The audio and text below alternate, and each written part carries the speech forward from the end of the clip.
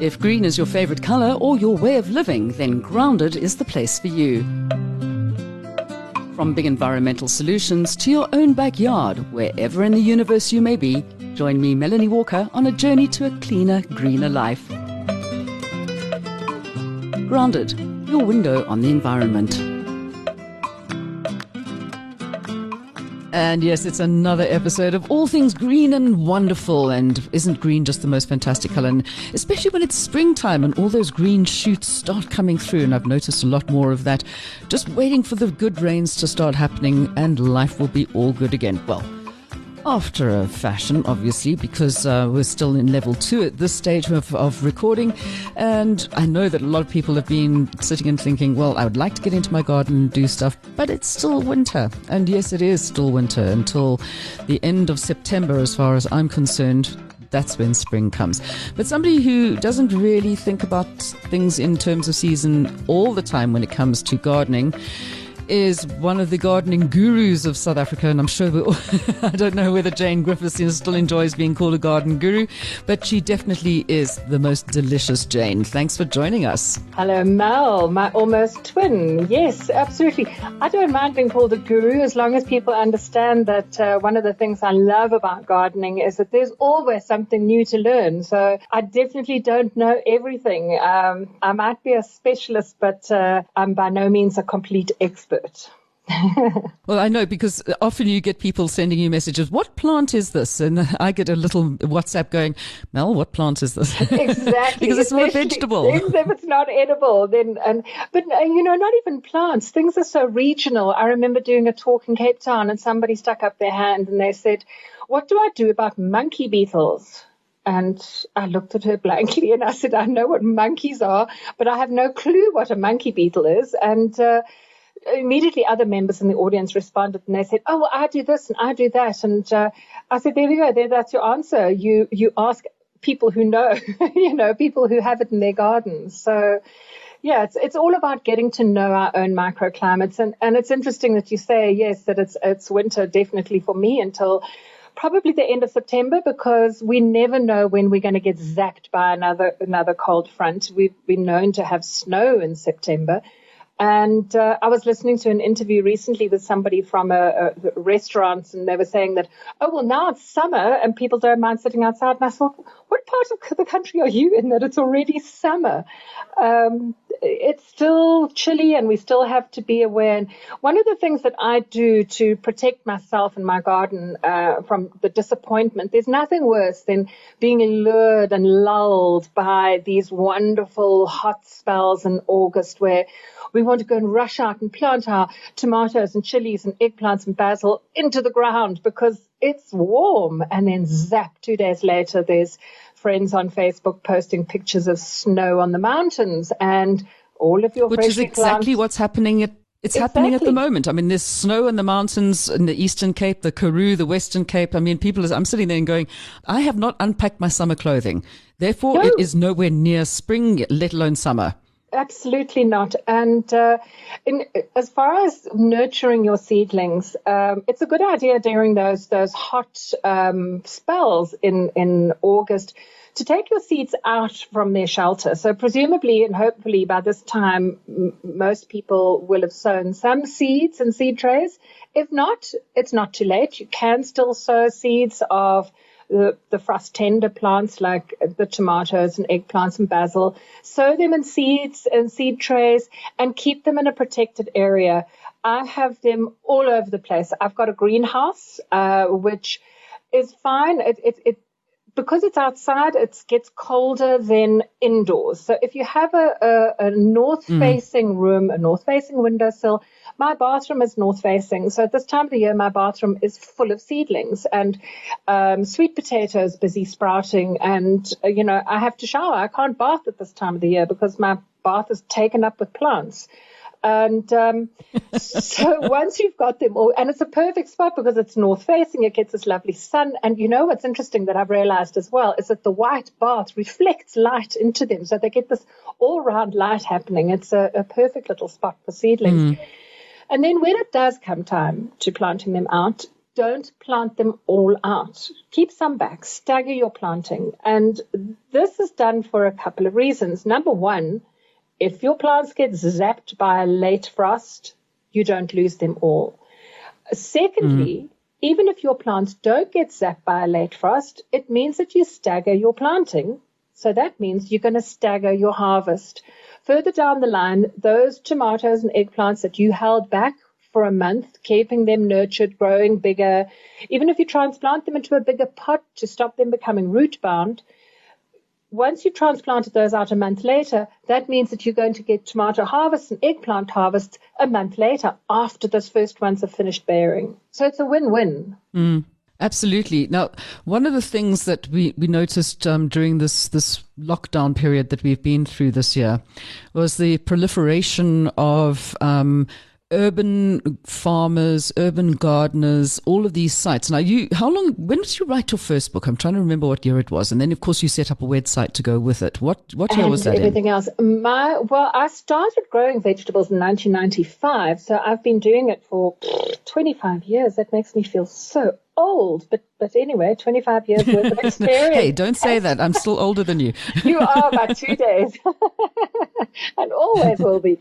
Yeah, so my first book came out in early 2009, April 2009. So 11 years ago. And yeah, that was Jane's Delicious Garden. And I have seen an incredible increase in interest with people wanting to grow their own food.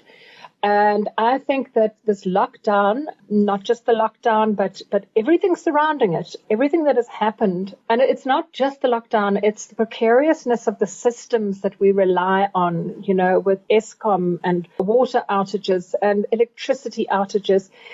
I think all of that compounded with lockdown has made us all feel that we are dependent on systems beyond our control, and we want to try and then put more and more things under our control. And one of the big things is food and feeding ourselves and handing over responsibility of, my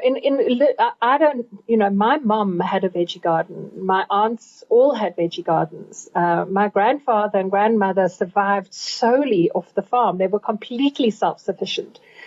In the space of a couple of generations with urbanization and everything that has gone along with that, we've kind of forgotten how to feed ourselves, which is, pretty stupid when you think about it. And it's also, people get quite daunted by the idea because it's made out to be very complicated and you have to do this and you have to do that. And really, it's easy. It's very, very easy to grow your own food, especially if you follow the route that I do, which is following nature and using nature as my muse and having nature as my guide. When I started growing in 95, there was no Google. I couldn't ask questions or handy Facebook groups. I had to go to my plants and I used some American books and some British books, and there was nothing organic in South Africa, no literature at all. Everything said spray this and chemical that, and I didn't want to do that. And so I took all this information from the Northern Hemisphere and I had to discard half of it because it didn't make sense because of our climate being so different and our products being so different.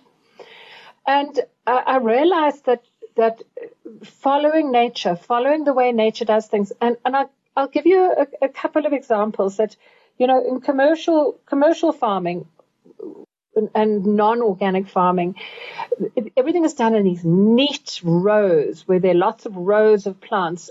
I don't do that. Nature doesn't do that. If you have a look at the way nature grows, she grows in abundance. Everything grows together. There's a mishmash of a whole bunch of different things together. There might be a clump of one thing here and a clump of another thing there, but in my beds, first of all, I don't dig my soil. And that is one of the biggest things that I learned early on in my gardening journey. And it's a tradition in South Africa. Come the end of season, or you don't have anything for your gardener to do, or you get him into the garden digging up and turning over the soil and beating those clods of soil to death. And It's the worst thing you can do for your soil. That soil is home to Why billions. is that? Well, the soil is home to beneficial organisms, billions and billions of them, way more than we can imagine. In 1 teaspoon, there are something like 6 billion microorganisms. That's healthy soil.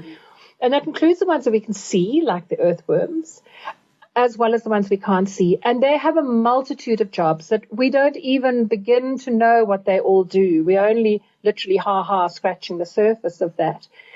And every time we dig, nicely put. See what I did there? Every time we dig, we disturb them and we destroy them and we upset their balance. And then instead of doing their jobs, they have to reestablish. Secondly, every single time we dig, we release moisture. So we dry our soil out. And what's dissolved in that moisture? Food, nutrients for our plants. So we're removing their food. And then every single time we dig up weed seeds that have just been sitting at the bottom layers waiting for us to come along and dig them up. And then also digging is not, it's like you get a sore back from digging. So for all of those reasons, stop digging. And generally when I'm talking about this in a garden club, I can hear this little murmur of what you're talking about, no digging, no digging. We have to dig, otherwise the soil gets compressed. That's why we dig. There's this definite murmur that goes around the room. And that's the other thing that I do as well, that I've learned in conjunction with no-dig gardening, you must never stand on your soil. That is the main reason for soil being compressed. In commercial farming, it's big machines driving over it. In our small gardens, it's us standing on the soil, especially when it's wet. It gets compressed, and then you have to dig to loosen it. So if you make your bed small, literally the size of a door, and you have permanent pathways around the side, those are your safe zones. And then you never stand on your soil. And nature is designed to incorporate what lands on top of the soil and to incorporate it into those bottom layers. So everything the earthworms come up at night and they pull those leaves down, and in no time they're gone. They're incorporated. Nature doesn't send little dwarves in at night to dig, you know? And that just takes so much. By no digging, you're removing a huge amount of the weeds, and that is a huge part of the labor in a veggie garden. People get put off because they think, it's so much hard work. Well, with no digging, it immediately removes a bulk of the work from the chores. It's putting everything back on top. I mean, that's why we keep, I mean, I just remember when I was younger, I thought this whole thing of compost was just a marketing ploy. It was just a way to get, when you're not selling plants and you're selling compost to people. I didn't really kind of get that compost is what is your soil conditioner. And in fact, if you just put the compost on top of the soil and leave it there, you don't need to do anything else. Yes, exactly. And you can combine that with things like at this time of the year, some of my beds through winter, for example, I've just let clover grow all over the beds, especially the beds that have got perennials like rhubarb and asparagus and things like that, and turmeric that have all gone dormant now. There's nothing there, but underneath the ground, they're busily building themselves up, ready to pop out in spring. So they need feeding. So what I do is, first of all, the clover grows on top of them. And then I just slash that clover down, or just go in there and, you can just, it's so easy to pull out. You just pull it out, but then you just leave it lying on the soil, because that's pulled nutrients out of the soil. And then you throw compost and manure on top of that. You just throw a layer, mix it all up, and you leave that to sit for a couple of weeks. That all rots down, and then up pop your perennials through that. And you could do that for your annual beds as well. And you just, dig a little hole. Obviously, when you're planting, you have to dig something, because you have to dig a hole to plant a seedling in. Or the other thing that I do that also saves an incredible amount of labor in the garden is intensive gardening, because this is another thing that nature does. As I said earlier, nature doesn't just put everything in neat little rows. It's all a mishmash. So we can emulate that as well. So in one bed, I will never, ever just have one thing. I've always got more than one thing growing. And the benefits of this are also multiple. Firstly, if you get a disease in one side of a bed that is filled with eggplants or filled with cabbages and nothing else, it will sweep through like wildfire. However, if you have a row of tomatoes, and then a row of onions, and then a row of Swiss chard, and then you can do it in rows. You can still do it in rows, but don't leave big gaps in between them. You're not walking on the soil. You don't need gaps. So you put them right as close as they have, so that when they reach full size, all their leaves just touch each other and they've all got enough room to easily cohabit. So firstly, it'll prevent this disease spreading, because diseases affect the plants of one same family. So if you choose different plants from different families, they form fire breaks, stopping that disease. Secondly, if you leave them to grow so that all the leaves just touch one another, when they're fully grown, they form this wonderful umbrella above the soil. And it shades the soil. It stops the sun reaching the soil, so it stops it drying out. Very important in our drought-stricken country. It stops the sun reaching weed seeds, so the weeds don't germinate. If you grow thickly, if you grow things intensively, your weeding is reduced exponentially. And then also what happens below ground is what's interesting, because all those beneficial organisms that I was mentioning, they are most prolific in the rhizosphere, which is the root zone. It's where all the roots are. That's where they congregate and gather. The more plants you have, the more roots you have underground, the more beneficial organisms you have underground. It's all a win-win, and it all enables us to grow more vegetables in a limited space with the least amount of time, which is what all of us want to, especially, living in an urban environment when we're all busy with busy lives. That's how we want to grow our vegetables. There's a lot of interest in people. I mean, not just because of lockdown. I mean, there was a fortune of it. Like, can you help me set up my garden? I'll walk around my garden with you on a Zoom call, or we can do a WhatsApp video call so you can see what space I've got. And but even for me, I'm sitting there and I got given at one of your garden parties on Garden Day, actually, by the wonderful Sean Friedman, who has those. He does living seeds, and he gave us each little plants. Do you remember? A little chili, a little lemongrass, a little rosemary, a little tomato, and I planted them all. I didn't realize. I looked at the pepper, and I thought, okay, fine, peppers. Oh, that gets about a foot tall, maybe 1.5 feet tall. And this thing ended up being taller than me and has been going for 3 years and fruiting prolifically. So I said, I can put it in that little space there. It'll be absolutely perfect. I'll have the rosemary next to it. There'll be nice companions. Let me pop the lemongrass in there as well. And the next thing, I had a jungle. And this is where I think the biggest problem is for a lot of people. I mean, not if I'm still getting it wrong, because I didn't know how big the shrub would get. And it is a shrub. Trust me, it's not just a little plant. Is that you overestimate how much space you may have. And that's one of the biggest questions I get asked. What can I plant in this space?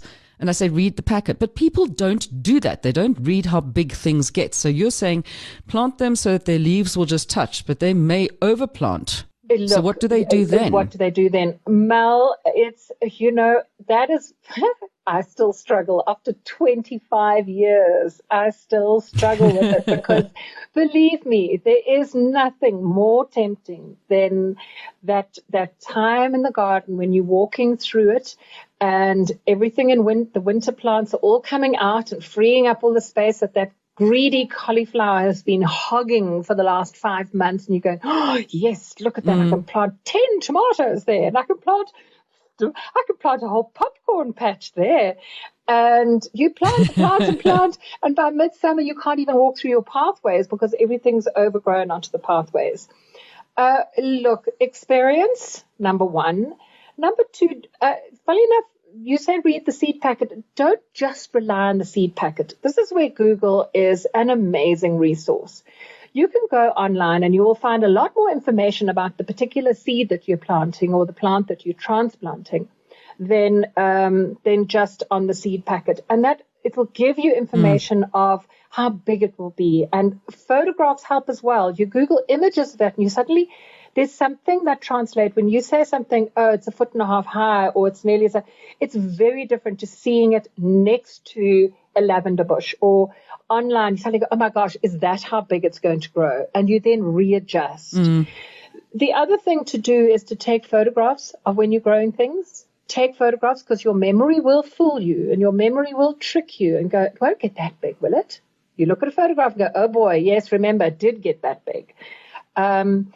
So also there's a lot of things that you can harvest them when they're younger, and you don't have to wait for them to reach full size.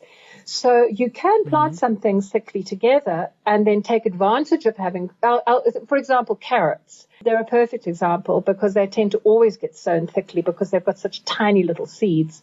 So what I do now is, first of all, when they're tiny, tiny, tiny, if I've sown them too thickly, I snip out quite a few of them, but I leave a lot that are still much closer together than they should be. And then as they get bigger, you can pull one, and the reason I say snip them out is because when they're little, you pull one out and it disturbs its neighbor too much, and you'll end up destroying 2 of them or 3 of them. But when they're bigger, the neighbors can handle being tugged out, and the ones next to them kind of resettle back in. So you can then harvest a whole bunch selectively across the patch, leaving some to get bigger, but then eating the baby ones.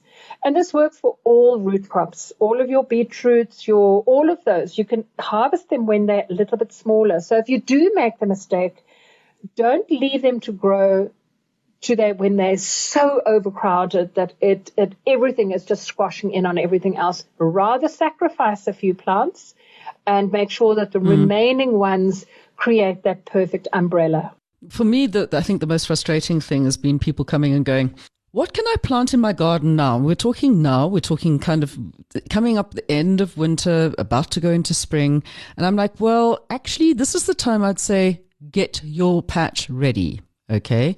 Put your compost down, put some fertilizer into the soil, get rid of the weeds, get everything ready, because it's coming to the end of winter cropping. And of course, you're not going to be planting your summer stuff out yet at the moment either.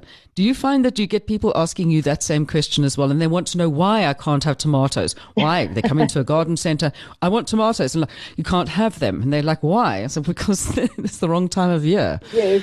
People don't get it. Why is there that? Or you'll end up having garden centers that sell the wrong thing at the wrong time completely. And then people get completely disappointed because they've planted a tomato in whatever, July, and of course the thing didn't grow.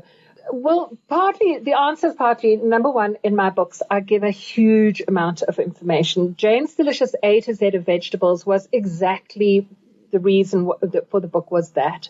To give with each vegetable the information about how, when, where, what to plant, when to feed it, how to feed it, when to plant it, where to plant it. So that covers a huge amount of information on over 50 different vegetables, some more common, some of the more unknown ones and rarer ones. But it's about knowledge. It's about, you can go into a garden center and you can buy a huge amount of tools, but the most important thing you can get is knowledge, is getting to know your plants and getting to know where they grow, when they grow, what they're like, and also getting to know your own microclimate.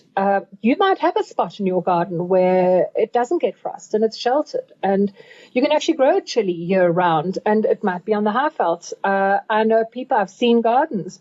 But by the same token, know that if you are going to try and grow a chili or a tomato throughout winter, it's going to be more vulnerable to things like whitefly and those other things that also survive in your nice warm microclimates. So getting to know the hojos, getting to know your plants, and also getting to a point where you always have something that you transplanting out or sowing, so that you get to see, those are starting to go over. They're showing signs, or I'm about to harvest all these broccoli now, or this broccoli, what is going to go into its place.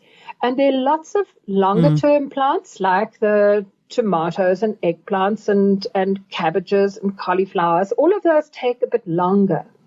There are lots of shorter term ones that we can plant quickly, that don't mind a bit of frost. Something like a radish, for example. You can always pop some radishes into a corner of a garden in cooler times, because they love cooler weather. They need moisture, but they grow quickly. Things like lettuces, they will grow almost year round, except in the very coldest of cold gardens. And in the coldest of months, don't try and sow seeds. They will take ages to germinate. but transplant some seedlings. Rocket grows year round. Swiss chard grows year round. Beetroots grow almost all year round. They tend to go to seed more quickly in the middle of summer. There are so many plants that you can have that will give you a constant supply of greens, things like your perennial herbs. All of those are year round. Your thyme, your rosemary, your oregano, chives, spring onions. You don't have to grow big onions to get onion flavor in your kitchen. You can grow onions and then when they start, like sow them before winter, and they'll sit and grow leaves throughout winter. And then you don't have to wait until November for them taking up that bed to produce a nice big bulb underground. Just harvest them in September or so as green onions when they've just started forming a thickish base, but they haven't formed a huge big bulb yet. I find that a much easier way. This is something I've noticed on social media. You put it up. I mean, obviously your website, janesdeliciousgarden.com, is an absolutely great font of useful information. I'm a fooey, which is a font of useless information. But you put it up on your Facebook page and using other parts of the plants that most people would throw away. And it's been something that I've been doing for years because the tops of carrots taste like carrots. You know, you look at the green stuff and people throw that away. Yes. People will only use a fennel bulb instead of using the foliage as well, which I use liberally in a fish rice dish which I put together. So you've been giving amazing tips to people on how to use every single part of the plant. Absolutely. And because people don't know about these plants because they're not available in supermarkets, you only find most of these when you start growing your own vegetables. Because like a carrot top, for example, a carrot top that has been sitting, first of all, it's been harvested and then put on a truck and then transported, and then it sits in a cold chain warehouse or somewhere. And then eventually it makes it to your greengrocer or supermarket shelf. By that time, that green carrot top is not going to taste that lekker anymore. And also another reason why when you grow your own, again, with carrots and beetroots and any other root crop, whenever you take those out of the garden, the minute you take them out of the garden, twist the tops, the green bit off. Because remember from biology class, what happens is that those top green bits are the bits that are doing the chlorophyll and photosynthesis, et cetera, et cetera. So what they're doing is they will be pulling nutrients through the root up into the leaves, and it's a continual process. So if you harvest the whole thing with the leaf, that leaf will have carried on pulling nutrients out of the root. So as you harvest, you take the leaf off to prevent that process from continuing. And then that fresh leaf, it can be beetroot leaves, turnip tops, carrot leaves. They can all, carrot pesto made with carrot tops is delicious. You just make it the same way. You can use cashew nuts instead of pine nuts, and it's a really, really delicious one. Another one is coriander. Coriander, people so often say to me, it's one of a very common query is, how do I stop my coriander from going to seed? Well, firstly, coriander is it does not like being transplanted. It prefers to be sown direct. The minute you transplant a coriander, it'll start going to seed. It'll start bolting. And then secondly, I just say, okay, well, plant lots. Keep planting. Do your succession planting so you know that as soon as your first lot is going to seed, you've got another lot coming on to replace it. And then when it goes to seed, don't just pull it out. Let it go to seed because, first of all, the flowers are edible. Secondly, it forms these little green little balls, that eventually become coriander that are dried and that we use in curries. But before they dry, before they turn into little round brown balls, they're little round green balls, and they have the most unique, incredible taste because it's a combination of that earthy, dried coriander spice that we use in curries and the fresh green coriander leaf that we use as a garnish. And that you can take and you can crush it and make a pesto with pastes or whatever. And it's the most wonderful gift it's like a secret garden that you discover once you start eating all of these parts of the plants that you never realized were edible. It's a continual journey of discovery. Absolutely. And no way. We can teach somebody new things every single day. And that is, it's a no waste thing. And I mean, people do waste an incredible amount of food. I mean, for yourself and myself, well, I know I do. I mean, everything goes into the bokashi. From the bokashi, will go into the worm bin. From the worm bin into the compost heap, or straight into the garden. So we throw away very little. And I think that's one thing the throwaway society needs to learn, is how to actually be a lot more gentle on the environment, and then also a lot more gentle on their own body by doing that. Well, I think that perhaps this is one of the lessons that we might hopefully, as a collective, although I shouldn't really, I hate that word, but as a human race, we hopefully might have learned a few lessons about our impact on the planet, and how the planet can come back and bite us in the bum very quickly, and as it's doing right now. And I tell you one thing about becoming a gardener is it makes you become so much more aware of how much we are a part of, not apart from nature, that we're an integral part of nature, and we can never forget that. And every single thing, when you become a gardener, the rain becomes important. It's like not just rain, it's, oh my goodness, it's watering my new bean seedlings. Junk, a crate on the side of the road that has been abandoned, instead of just driving past it, or you stop, you go home, you get the combi, you come back, you pick it up, because you can make a nice compost bin out of it. Yes. Your junk pile increases exponentially when you become a gardener, because anything and everything can be used as a vertical support to maximize your space or increase your growing, your containers, and you slowly but surely start reducing not just your carbon footprint, but your entire footprint on our planet. Exactly. Now, your latest book that you've got out at the moment, which I'm still waiting to see, by the way, what is it called? Jane's Delicious what? Jane's Delicious A to Z of Herbs. That is my latest one. It came out just before lockdown. It was dire timing. It really was. I couldn't even have a launch for it. I didn't receive my copies until, in fact, a copy went into the post office, the maw of the post office, never to be discovered out again. Oh, good Lord, yeah. Yes, exactly. Jane's Delicious A to Z of Herbs it's not a new book. I brought out Jane's Delicious Herbs in 2013, 2012, round about then.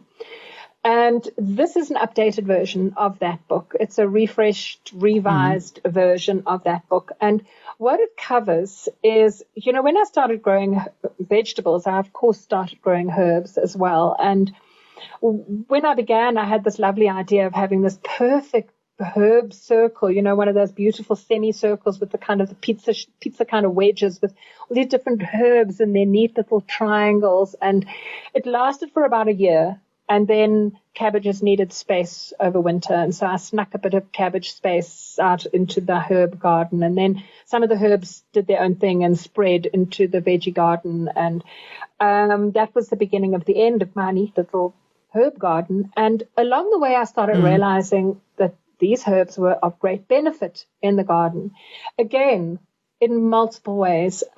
So many herbs have got so many beneficial effects on their vegetable neighbors. And these range from producing beautiful flowers that attract your butterflies, your pollinators, your bees, to attracting the predators, insects like spiders, for example, they're crab spiders that just love basil flowers and rosemary flowers and calendula flowers. You get different colored ones. You get purple crab spiders and yellow crab spiders. And the herbs were attracting these insects, all these beneficial insects, this balance that starts being created in an organic vegetable garden.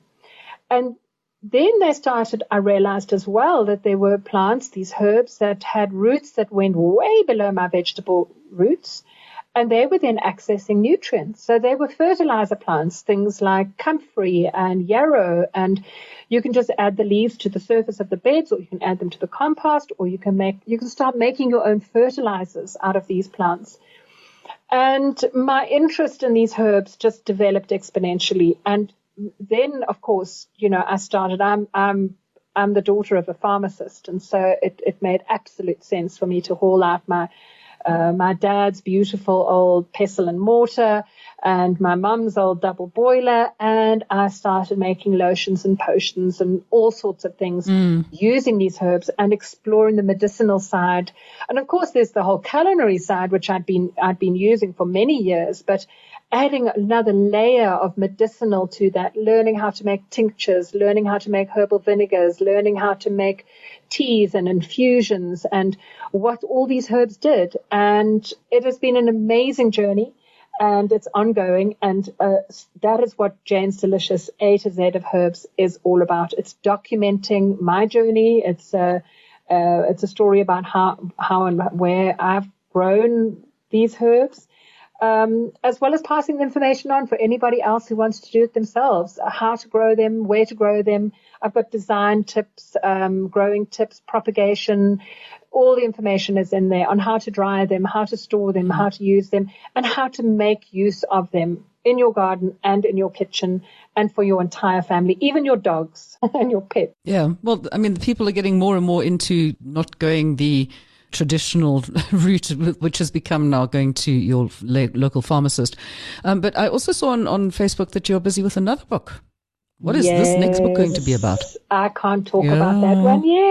It's under wraps. You always say this. I want to know. I'm sorry. It's under wraps for now. Here we go. When I can talk about it, you'll be the first. I'll do an interview with you about it. How's that, Mel? I'm going to hold you to that. You hold me to it, definitely. What has been amazing for me is that lockdown has been like a writer's retreat. The idea for this book popped up literally a month before lockdown. And my publishers loved it. It was a unanimous yay from everybody on the team. And I started writing around about early to the middle of March. I started writing, and I'm already 55,000 words onto the new book. And I think you know more than anyone else, having written, books and magazine articles, that's a lot of words to write in 4 months and 5 months, whatever it is now.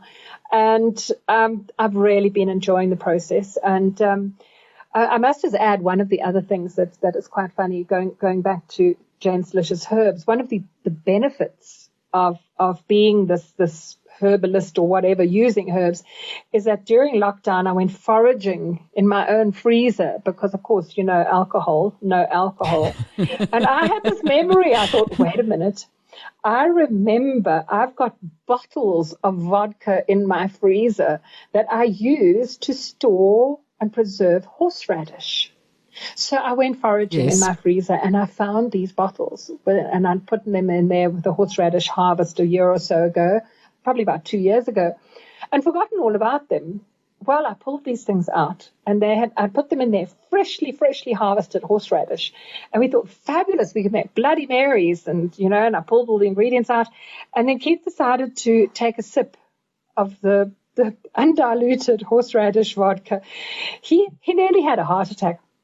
He had to sit down and catch his breath and kind of pant for a little bit. His head was sweating. His hair was standing up. It was so hot, this fresh horseradish. But gosh, did it make the most fabulous Bloody Mary. It was the best Bloody Mary I've ever made. I think I might have to try that. I'm going to go out and buy a whole bunch of vodka and go and put horseradish in right now and keep it in my freezer just in case we get locked down from alcohol again. Yeah. Okay, so if anybody wants to, if they don't have your books, obviously, you can go and buy them from shops, or if you go onto janesdeliciousgardens.com. But people can also join your online. Yes, well, I've got an online shop now. I've started selling my books and I sell all sorts of things on there now. It's also grown quite a bit during lockdown. Jane's Delicious Shop, of course, it's called. janesdeliciousshop.co.za. And I sell greenhouses and seeds and all sorts of tools for sowing seeds and all my books and all my beautiful 100% natural skincare products. My hand cream is a wonderful thing to use at the moment because our hands are all being dried out so much from all this multiple sanitizing whenever we go sanitizers, out. Yeah. So I'm going to have to get some more Because Yes. my children have been using it. They're just like, Mom, I need this stuff now because it actually works against the horrible sanitizers. It really does. It re-moisturizes all the alcohol. You know, the interesting thing is if you have a look at a lot of hand creams, they actually have alcohol in them because that makes it quickly evaporate. So it gives you the feeling that the hand cream is absorbing quickly. Meanwhile, it's evaporating off your hands. Just check out next time you're in the shop and see. Have a look on the back on the ingredients and you'll see how many of them have got alcohol in them, which, by the way, mine doesn't. 100% natural ingredients. All right, so everybody's going to be looking out for the new book from Jane Griffiths. And, of course, you go on to janesdeliciousshop.co.za and go and have a look and see. Because Christmas will be upon us quicker than we think. And, what a scary thought. it's always a nice thing to give something to somebody that will keep their hands dirty. I like the idea of that. Here we are telling everybody, wash your hands, wash your hands. I'm like, no, I'm playing in my garden. Thank you very much. I'd rather be dirty. Yes, and the microbes in the soil are good for us. They are. They make their happy microbes. They make us happy. That's the best way to go and play. And for goodness sake, if your kids are not at school, do yourself a favor. Get them out into the garden and teach them something. You can have a homeschool of note if you go and teach them how to grow their own things. Fabulous, Mal. Thank you so much for having me on your show. Thank you very much, Jane. And we will speak to you again once your new book comes out. For everybody else, please just get out there, have some fun, enjoy the garden, the last of the winter sunshine before we go into spring, and then everybody starts moaning about the heat. And above all, stay grounded. Bye-bye.